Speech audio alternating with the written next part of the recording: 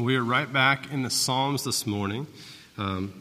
Last week we were looking at a messianic psalm, Psalm 45. That was where God was, as the groom, going to prepare a place for his bride and going to make a place that he would go and bring us back to himself. And we saw the ideas that Jesus fulfilled the sacrificial and legal requirements of the law of Moses.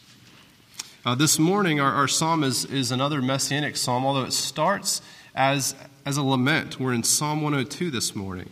And it starts out with just this kind of pure, raw emotion.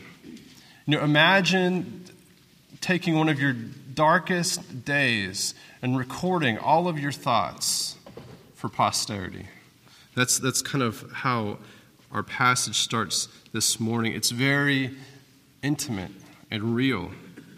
And so if you would, let's turn. We're going to look at Psalm 102 this morning. So turn there in your Bibles.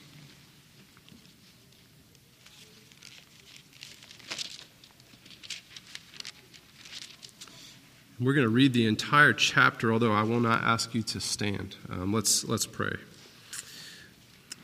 Lord God, we just ask right now that you would open our eyes to your word, that we might hear the words that you have for us today, that your word would come alive, that we would be filled with hope, that we'd be challenged. Pray all this in the name of Jesus. Amen. Psalm 102, a prayer of one afflicted when he is faint and pours out his complaint before the Lord. Hear my prayer, O Lord, let my cry come to you. Do not hide your face from me in the day of my distress. Incline your ear to me, answer me speedily in the day when I call. For my days pass away like smoke, and my bones burn like a furnace. My heart is struck down like grass and has withered. I forget to eat my bread. Because of my loud groaning, my bones cling to my flesh. I am like a desert owl of the wilderness, like an owl of the waste places. I lie awake. I am like a lonely sparrow on the housetop.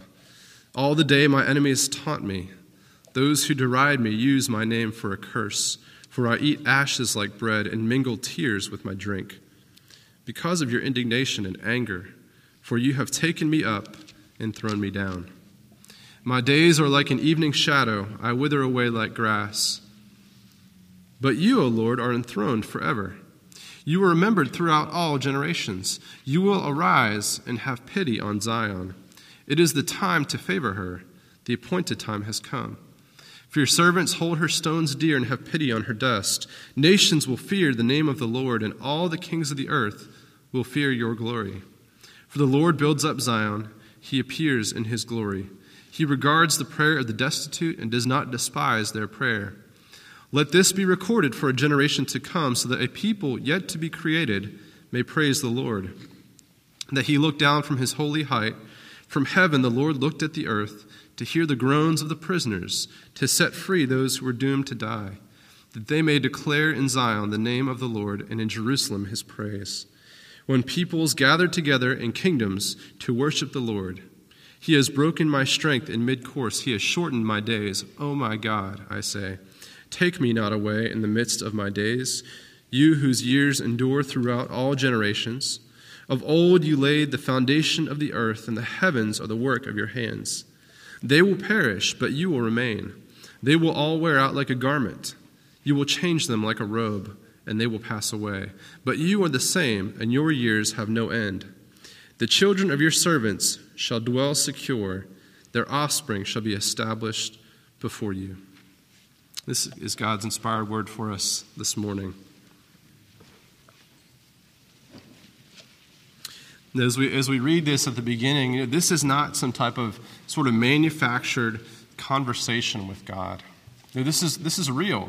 There's real emotions there. It's full of desperation, and we might even look at it and say, this guy's kind of depressed, right? His bones are burning. His heart is struck down. He forgets to eat. He withers away like grass. Do not hide your face from me. Answer me speedily in the day when I call. These are words of real desperation. And yet, as we read, we understand that there's a difference here between questioning the actions of God and questioning the character of God. And what he's doing is questioning the circumstances, the situation that the psalmist finds himself in, but he's not actually questioning the character of God. So it's possible to do that. We can ask those hard questions of God. We can ask questions like, where are you? Why won't you answer me? Why would you allow this to happen? See, God is big enough for our pain. He can handle the hard questions. Oftentimes we don't get the answer that we want or even the answer right away, but he wants us to come to him in times of doubt and fear, because it's not sinful to ask God questions. It's not sinful to be in search of answers. He understands our struggle. He's acquainted with sorrows. Now, I got one of those texts this week that you never want to get. Okay, I was out to eat. It was lunchtime on Tuesday. Remember that. Tuesday, Valentine's Day. And I get a text from my wife that says, "Where are you?" And I text her back, "Well, I'm at lunch with Randy. What's happening?" She said, "Oh, that's all." Like, what do you mean? Well, the girls and I got dressed up and we went to your office because you always take us out for lunch on Valentine's Day. Going, huh. Okay, somehow for we've been married now 10 years, and I just happened to forget, oh, right, this is Valentine's Day, right? Randy just said, "Hey, do you want to go to lunch?" I'm saying, "Oh, sure, let's go." And they showed up, and there I am out eating a big, fat, juicy hamburger, and my wife and my girls are dressed up all pretty, and they're waiting in my office for me. So, what did we do? We finished our lunch. We went back. I took them out for my second lunch of the day. They were not super thrilled, but they were glad to do it. And I'm thinking, oh, how could I have forgotten? How could I have forgotten that, today of all days, right? I should have thought, oh, isn't there something you're forgetting? You got 4 girls at home. You would think that this would be on my mind. Next year I circled the 14th, February, happy birthday, by the way, as well. So, yeah. God isn't like me. Man, isn't that great? God is capable of handling those hard questions, those tough questions. It's not like in our pain, in our despair, we're praying to God, and he's like, darn it, I forgot about him, right? I just slipped my mind. I forgot about all that stuff that you were going through. No. God understands our situations, and he sees us, and he knows us, and he loves us. And when we pray, when we cry out to God, he's ready with an answer. He can handle the hard questions. We don't surprise him. And see, in his pain, the psalmist is never doubting the goodness of God. He asks the hard questions, but he's not questioning the goodness of God. And this is where we're going to spend the majority of our time this morning, remembering who it is that we worship and who it is that we serve. Who is it that we praise? How is it that we can oftentimes come to God in utter agony and despair and walk away singing the praises of God? How is that possible? Because although Psalm 102, it starts with darkness and gloom, it ends with these glorious rays of hope. Charles Spurgeon said it's like the whole composition can be compared to a day which opens with wind and rain, clears up at noon, it's warm with the sun, it continues fine with some intervening showers, and finally closes with a brilliant sunset. We might just call that a typical day in Alabama, right? Starts out cold, maybe you get some tornadoes, by the end of the day there's a sunshine and rainbow. This is kind of like our psalm this morning. So who exactly is it that we worship, and who is it that we serve? And I'm sorry to tell you that this morning we are not going to be coming up with some new ideas about God. Okay? There's not going to be any groundbreaking theology happening from the pulpit this morning. But you know what? I don't think we really need that. If all we needed was the facts about God, our Bible would be a lot smaller than it is, wouldn't it? You know, think we did the Apostles' Creed earlier. How long did that take us to say? Maybe like a minute. If you think about more facts about God, we can look at like the Westminster Confession of Faith, and there's about 12,000 words. Your message this morning is like 3,000, so you could read that in about an hour if you want just the facts about God. But the Bible doesn't just give us the facts about God and that's it. You know, in here we have about 750,000 words. 750,000. If you were going to read it at a normal pace straight through, if it were possible, it would take you about 50 hours of straight reading to read the Bible. And see, we live in an age with an incredible amount of facts. They're everywhere. Okay, go on social media. You'll read something new every day. You can find facts that you never knew were facts and other facts that discounted the facts that you read just a moment ago, right? There's more facts out there about pretty much everything than has ever been before. But Scripture isn't just about the facts. Scripture does give us a lot of information about God. That's not what I'm saying. But as we read it, and especially as we've spent time in the Psalms, probably you're thinking, you know what, I've heard this before.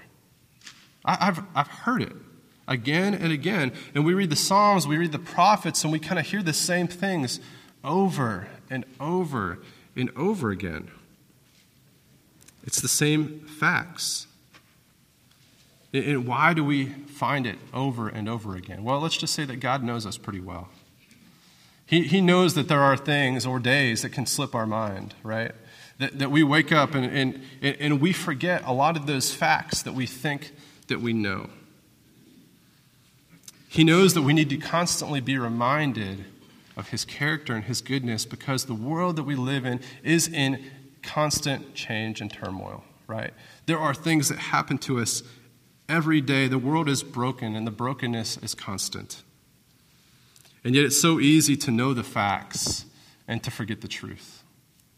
You know, how often do we leave church after citing the amazing creeds, listening to an awesome sermon, reading the Word of God, and yet on the way home we're cursing the guy in front of us for cutting us off in traffic, right? Just because we want to get to lunch a little bit faster. So often I'm reminded of this, and I'm thinking, okay, where's the disconnect, right? I know all these facts about God. And yet when it comes to understanding the truth, to remembering the truth, so often we fall short. It's not just me, it's not just you. We find it over and over again in the Bible. We see guys like Adam and Moses and Abraham and David, the guys that knew God the best, constantly were forgetting the truths about God. Constantly forgetting the truths. So here in Psalm 102, we're going to be spending most of our time in the latter portion of the psalm, where we're reminded about some truths about God. And this psalm is actually quoted in Hebrews chapter 1. And in fact, Hebrews 1 is sort of telling us that this psalm isn't just about who God is, but this is in fact about Christ. This is about Jesus. So we're going to learn 4 truths, or not learn 4, because you know these already. But we're going to go over 4 truths about who Jesus is this morning. Here's truth number 1. He is the Creator. Jesus is the Creator. Look there in verse 25. Of old you laid the foundation of the earth, and the heavens are the work of your hands. Jesus Christ, the Son of God, is the agent of creation. And we see this over and over throughout Scripture. We read about it in Hebrews. We see it in John chapter 1, verse 1. In the beginning was the Word. And the Word was with God, and the Word was God. He was in the beginning with God, and all things were made through Him. And without Him was not anything made that was made. Jesus Christ was there when? From the beginning, He made all things. All things. This is who Jesus is. If you're Jehovah's Witness, you have a little translation error in your Bible with John chapter 1:1. They say that Jesus was a God and not Jesus was God. That kind of turns into a problem because then they say later that he's not really the God. And so, that's sort of an issue, that he's not really fully divine. Well, not only do we know that he's divine, but we know that he was actually with God in the beginning as an agent of creation. In Colossians 1:16 says of Jesus, it says, "For by him all things were created." Again, the same idea. In heaven and on earth, visible and invisible, thrones or dominions, rulers or authorities, all things were created for him and through him. So Jesus created all things, visible, invisible, anything you can see, anything you can't see. Who created it? Christ. That's our first truth. Here's our second truth this morning, is that Jesus is the Almighty One. He's the Almighty One. If you look at verse 18 through 20, it says, "Let this be recorded for a generation to come, so that a people yet to be created may praise the Lord, that he looked down from his holy height. From heaven the Lord looked at the earth to hear the groans of the prisoners, to set free those who were doomed to die. And not only is he the creator, but he is still sovereign. He's not the watchmaker who just twisted the clock and let it go, but he intervenes in this world. There's no greater example of this than when God put on human flesh and came, when Christ came to earth to intercede on our behalf. Do you remember what the disciples said to Jesus after he calmed the storm, or said about Jesus? "Who is this that even the wind and the waves obey him?" Jesus is the Almighty One. He has power over the wind and the seas. He has power over sin and death, and there's nothing in our life, there's no difficulty, there's no enemy that could do anything to take away the power of Christ. Jesus is on the throne, no matter the situation, no matter the current reality of your life, no matter what is going on, Jesus is sovereign. He is the Almighty One. He's the King of Kings and the Lord of Lords. He can take our sinfulness, our brokenness, our uncleanliness, and he can redeem them. It says that he heard the groans of the prisoners and set free those who were doomed to die. Which brings us to truth 3. Jesus is unchangeable. He's unchangeable. Verse 26 and 27 there. "They will perish, but you will remain. They will all wear out like a garment. You will change them like a robe, and they will pass away, but you are the same, and your years have no end." You are the same, and your years have no end. Now, Benjamin Franklin was kind of famous for talking about constants. And when they created the Constitution, these were his words, and you're probably familiar with the latter half of them. He said, "Our new Constitution is now established. It has an appearance that promises permanency, but in this world nothing can be said to be certain except for," anybody know? Death and taxes, right? Death and taxes. Nothing can be certain. And we can add one thing to that list. Nothing can be certain except for death and taxes and God. And as part of God, Jesus is certain. He is constant. He is the same. He never changes. Theologically, we call this idea the immutability of God. God doesn't change his mind. Okay, he doesn't change who he is. His character is constant, and he isn't moved one way or another by the way that we act. Even the way that God identifies himself to Moses back in Exodus chapter 3, when Moses says, "Who should I tell them sent me, and what is your name?" And God says, "I am." His name is a verb. It's a to be verb. I am. Tell them that I am sent you. Literally can be translated to I am that I am, or I will be who I will be. This is who God is. He's a constant, unchangeable. Who is he? He is who he is. He doesn't change. He will remain.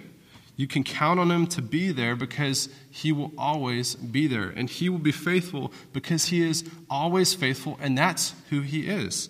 That is his character. He's constant. We don't have to worry about being let down by him. We don't have to wonder if he will be there because he is always there. Which leads us to truth 4, and goes along with this I am statement, is that Jesus is eternal. He's eternal. It says, you are the same, and your years have no end. From Hebrews 1:8, it says, your throne, O God, is forever and ever.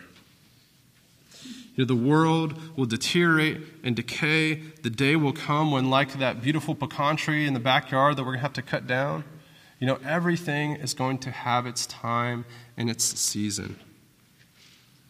Everything's going to run its course. It could be tomorrow, it could be 2,000 years from now. And personally, our lives are going to be a lot quicker than that, aren't they? You know, we age, we decay, we grow old, we wear out. A good friend of mine who's not here likes to say, getting old ain't for sissies. Okay? It's tough. That this world is hard. We live in these bodies that were not meant to last forever. And neither was the world. If you would, turn with me to Revelation chapter 21.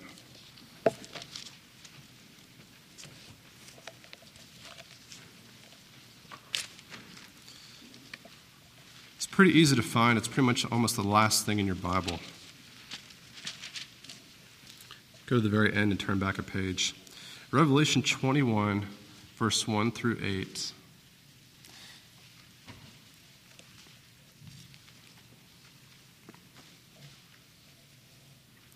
It says, then I saw a new heaven and a new earth. For the first heaven and the first earth had passed away, and the sea was no more.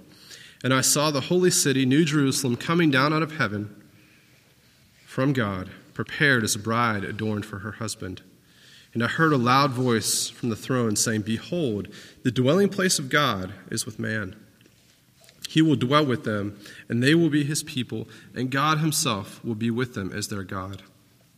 He will wipe away every tear from their eyes, and death shall be no more. Neither shall there be mourning, nor crying, nor pain any more, for the former things have passed away. And he who was seated on the throne said, behold, I am making all things new. And he said, write this down, for these words are trustworthy and true. And he said to me, it is done. I am the Alpha and the Omega, the beginning and the end. To the thirsty I will give from the spring of the water of life without payment. The one who conquers will have this heritage, and I will be his God, and he will be my son. But as for the cowardly, the faithless, the detestable, as for murderers, the sexually immoral, sorcerers, idolaters, and all liars, their portion will be in the lake that burns with fire and sulfur, which is the second death.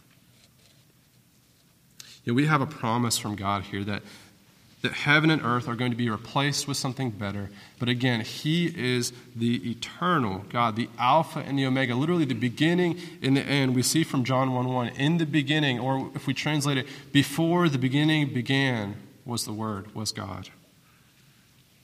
The old things will pass away and the new things will be created. But Christ will remain on the throne.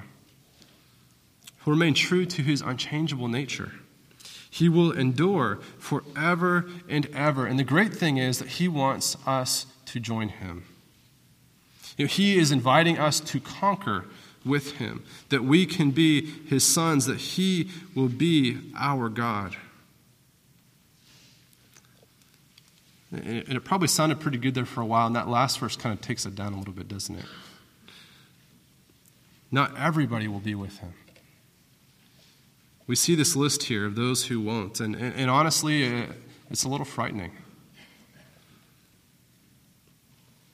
You know, certain things we expect to see, the murderers, the sorcerers, idolaters, the sexually immoral, but what about the cowardly or the faithless?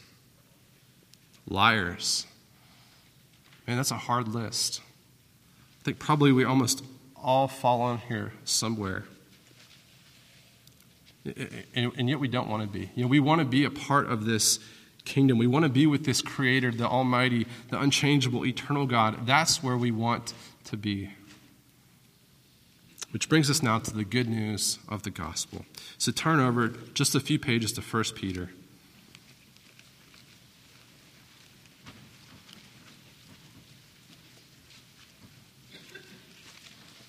1 Peter chapter 1, verse 17.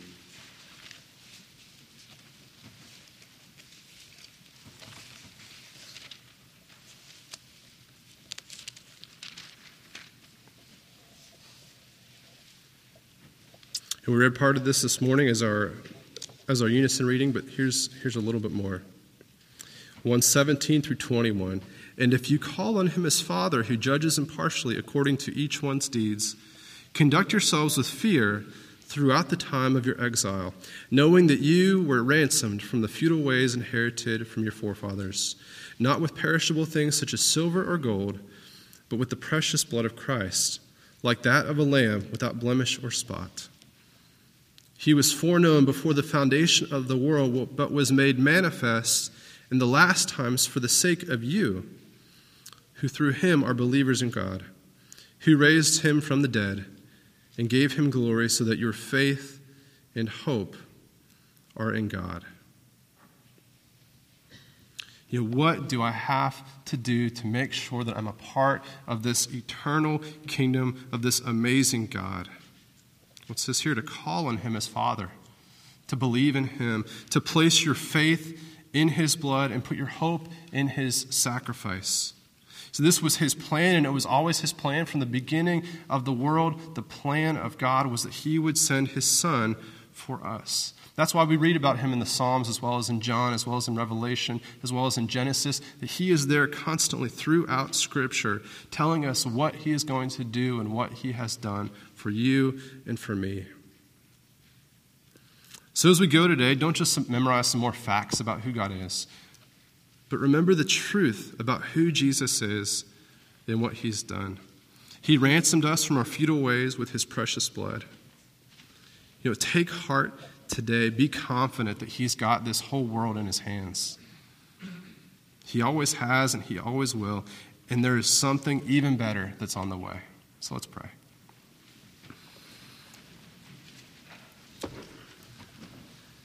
Lord God, oftentimes we know so much about you. We understand a lot of facts and figures, but Lord, we miss out on the truths of who you are. We fail to incorporate them into our lives. I ask, Lord, that you would allow us to remember. Allow us to remember your goodness. Allow us to remember the fact that you are the once and future King. Allow us to remember that you have always been part of the plan. Allow us to remember that you loved us so much that you came to die for us. Lord, that we can know that for ourselves, that we can take it to heart so that we can share it with those around us. We're grateful for all that you do. Help us to remember the truths about who you are. We pray in Jesus' name. Amen.